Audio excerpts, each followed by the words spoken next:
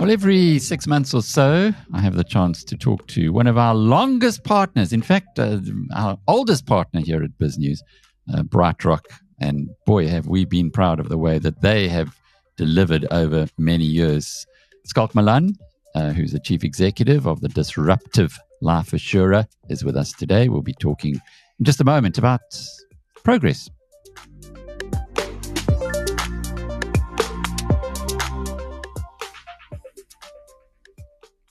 Schalk, when I think about life assurance, I've got to think about the pandemic.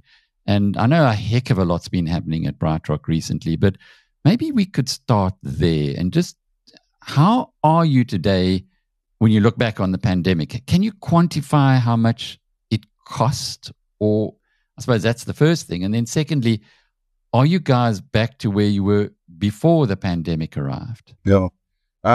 Yes, good day, Alec. I mean, I think firstly, thank you for that intro. I mean, and we've valued our partnerships over the years as much as well.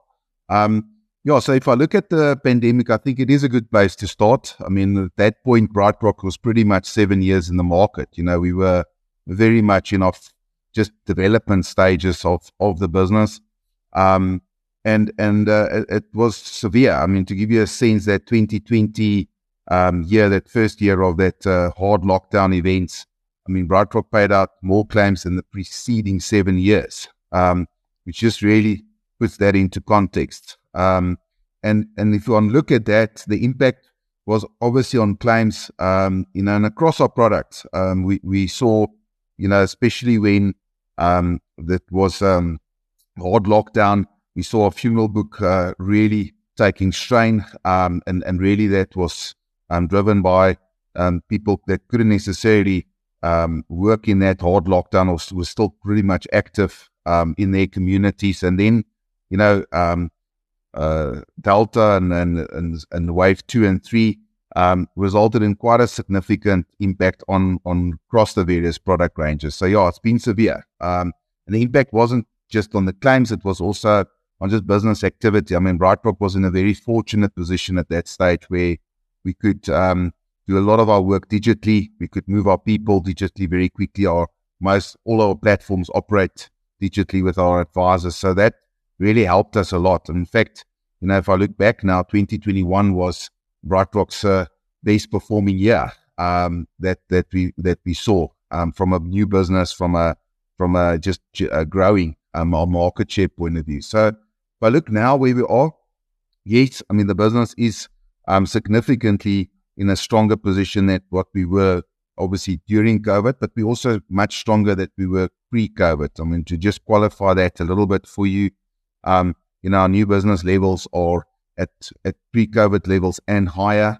Our market share has picked up. It's from that pre-COVID levels. I mean, we're sitting now at a 12.4% market share, which is unbelievable in such a short space of time in the IFA market.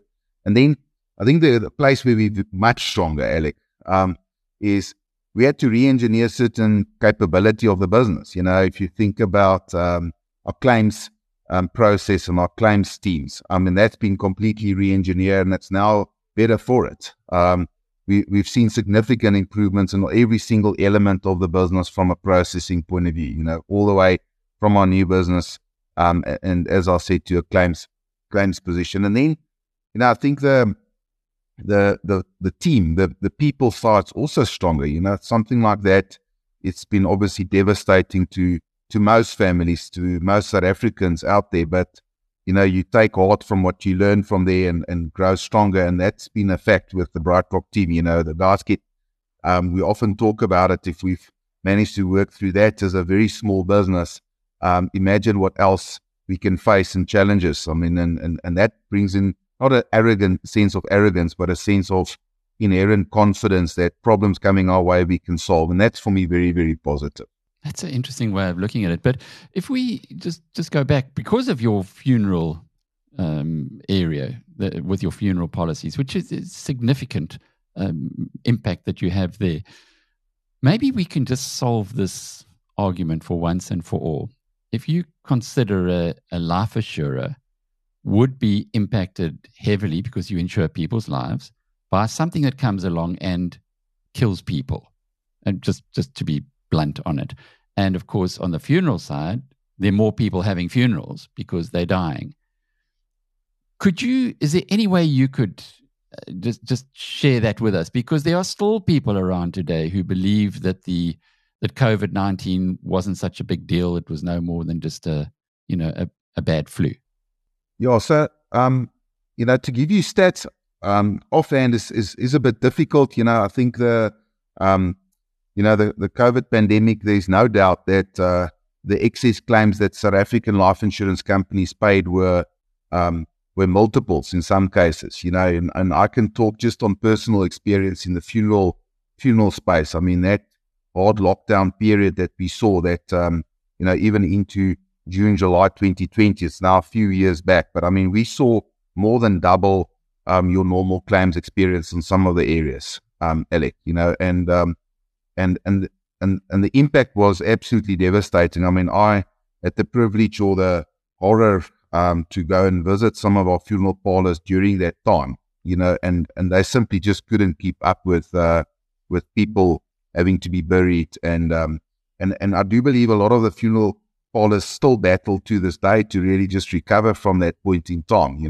They saw their businesses just decimated, having to now take care of these families in a big way. So, I think the funeral industry is a great example to illustrate that this was a real pandemic. The impact on this was absolutely horrific. I mean, South Africa, I think I read a stat somewhere as well, and now we're talking relative to what your normal claims curve is, was just second to India globally in impact on death claims. And I don't think the story stops there. We are still in pretty much an aftermath of COVID. I mean, we are not meaningful yet, but there's definitely evidence that suggests that there's a tick up in longer term disability, more your mental type of conditions. But these are things we monitor very closely, and I think even things like cancers and heart conditions have not been as actively managed as they would have been pre-COVID, and we've seen those conditions also ticking up more than what one would have expected in these conditions. And keep in mind, Alec, there is a selection effect of COVID. You would think that your claims experience now would have recovered dramatically and in fact have improved, given that of that selection effect. The industry sometimes, which is not a very sensitive term, it might talk even about a herding situation, unfortunately. And that's not happening. Insurers are seeing recovery, but they're not seeing claims experience being way down. And that's also for me evidence that the aftermath hasn't really been completely understood or felt. Wow. Well, thanks for unpacking all of that. But I guess, as you said earlier, within the business itself, within Brightrock itself, it did unify the troops. Yeah, there's no doubt. Alec, I mean, it's quite unbelievable. I mean, and I mean, the founder team is pretty much still the team in place, and if you look at that doesn't stop just with the founders. It's really the core executive team and the senior management team of Brightrock, and that really working through starting a new business, building up the business, and then being hit by COVID, and being able to really step up and protect our clients in a way that we probably never imagined we would do in our lifetimes. There's no doubt that galvanizes and brings together a group of people that believed in the same objective. Was it tough? Absolutely. But things that I'm very proud of, Alec. I mean, we didn't have to lay off anybody. There wasn't any retrenchments. I mean, and we protected everybody. In fact, we grew during that time, as I said earlier. And it's those things that I think is valuable. The other thing is also we were very open in our communication, and as a group of people, we are typically, culturally, we're quite open in our communication. So we shared the challenges. I'll never forget, think it was through Delta Wave. What was that? 2021, end of 2020. We saw, a very tough claims experience, and because it rushed upon us, we weren't prepared for the sudden dramatic increase in claims. Just to give you a sense, our number of claims that we were dealing with were a multiple of 3 times what we were used to, literally overnight. And we had to pull in multidisciplinary people to support our claims team to make sure we solve that problem. And, these things are, you might say, should we have done things differently, planning differently, but you couldn't, in the best imagination, best preparation, you couldn't. But what was for me so special was us coming together as a team saying, okay, we need X, Y, and Z. We need to stand together. And the people came out and we solved that problem, to resolve it. So a lot of those stories, and I think it bodes well for the future, in facing new problems. And, South African and life insurance industry is hasn't been a growing industry in real terms. I mean, it's been relatively stagnant. So it is an industry that's tough, and consumers clearly are under severe financial strain. And it's our job to make sure that can we offer our clients a better deal through the product that we have, through our efficiency. We've spoken about that many times, where for the same premium, they can get more cover, or even save some premiums on the same cover amounts by buying what they need. It's all of those things that really is important now, and engaging with our advisors to say, if your clients are under strain, maybe there's a better house for them in the Brightrock product solution. And these are things that we're looking at and building out. Needs matched, yeah. It's now pretty well known within the industry, the way that you can tailor products, which was not possible before Brightrock's disruptive impact on the industry. But what about Sanlam? They're now your owners. The founders are still together. What are they like working for rather than working for yourselves? Yeah, Alec, when the deal was announced, I remember you and me had a chat, and I think a lot of people want to know kind of how's it going now, and I think that's more the interesting part probably than the original decision, because I think skeptics would think, Sanlam would want to try and paint us blue, and that can't be further from the truth. Alec, we did a very interesting study a while back through NMG Consulting, that independent consulting, actuarial consulting firm. And we asked them the question, what's the overlap between Brightrock and the Sanlam competing product, which is Matrix on their side? It's called Matrix. Well, what's the overlap in support from brokers? And the result was very, not unsurprising, but it was still a surprise how little overlap there is between our two products and companies. And it's less than 10%, Alec, it's at 9% where we see an overlap in broker support. And then collectively, we cover close to 60% of the IFA independent financial advisory market. So for Sanlam, that was really evidence that, this idea of 2 horses in 1 race model is working for them. We appeal to different clients, we appeal to different advisors. And that supports also the fact that we got to maintain very much the Brightrock business model, the Brightrock culture, the Brightrock way of operating, because that's delivering results, not just for Brightrock, but obviously also for the Sanlam Group. And I think that underlines their intent, and what was key to our partnership with them was to say, Brightrock is that, being an independent challenger, as you say, also a disruptive player in the market, and let's continue building on that. So it's been the dust is pretty much settled. I mean, we and that partnership is basically business as usual, Alec. People I think forget that we've had Sanlam as a majority shareholder for now the good part of 6 years, and they're pretty good with that. I think there's a lot of trust that's been built up. And obviously certain processes, policies, governance must align. But that, I think, is a good thing, because that also helps us maturing in a way to very much meet our objectives of a very mature and fully grown a life office financial services business. So can you accelerate now that you've got this big daddy? Yeah, I mean, that's definitely the plan. I mean, if I look at,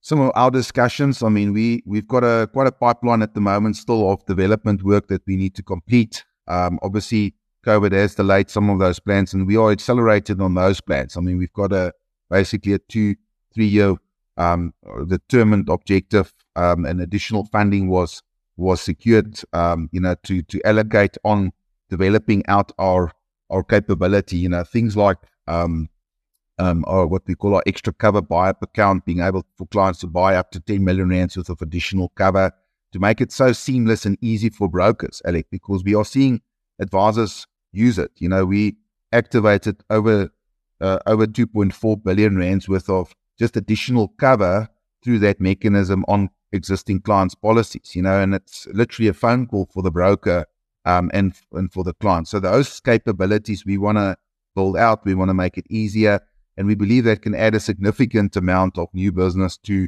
the product. And quite often, which is fantastic for the whole industry, those cover amounts are what I would like to refer to as virgin new business. It's not replacing existing policy, it's additional cover to breach a client's gap.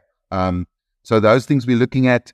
We're looking to continue to grow our distribution channel as we always do, and then we've done quite a detailed analysis. Is it time now to look at additional product lines, etc.?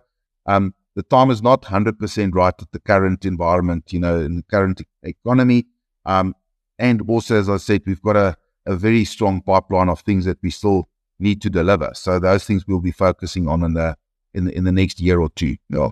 So it's a bit like clean house, or at least maintain the home, and then move into other areas. One of the questions I had down here was, what about investments? What about asset management? Life assurers they love that area, the annuity income that comes with it. Is it something for you? Yeah, it is, Alec. I mean, it is something that we would look at, and we've spoken about it before as well. Our product really is taking care of that. What if something goes wrong? Impact on your balance sheet, and it's not really complete if you don't have the other side of building your balance sheet and helping a client build their balance sheet. And similarly, that efficiency, that gets made available or is being made available from our risk product could very easily be channeled into that savings product. So that need is there. For me, it's about the timing. For me, it's about making sure that it's right for us as a business. Other things that's important on that is, with the Sanlam partnership, I mean, we can very comfortably leverage of their underlying infrastructure, which I think is also giving us a leg up if we and when we go down that channel. So that's on the radar. I think also what's quite important is to realize, I mean, if I look at our market share, yes, we're lying that third, fourth position in the IFA space, but I think we still got room to grow there. Quite a lot of room to grow in our risk product. 12 odd percentage market share is good, but it means that there's still a huge scope for growth in that space, and I would really want to solidify that position even more. And those are things that I want to concentrate for the immediate future, because those are, let's say, low-hanging fruit, Alec, but that bird in your hand, and really let's maximize that before we venture to additional things. But that table is set for growing our product range, very much so. So interesting you say bird in the hand. That is Warren Buffett's advice to anyone in investments, and I guess in business as well, is the core theory is a bird in the hand is worth two in the bush. So sometimes look after what you've got. Schalk Malan is the chief executive of the disruptive life assurer Brightrock, and I'm Alec Hogg from BizNews.com.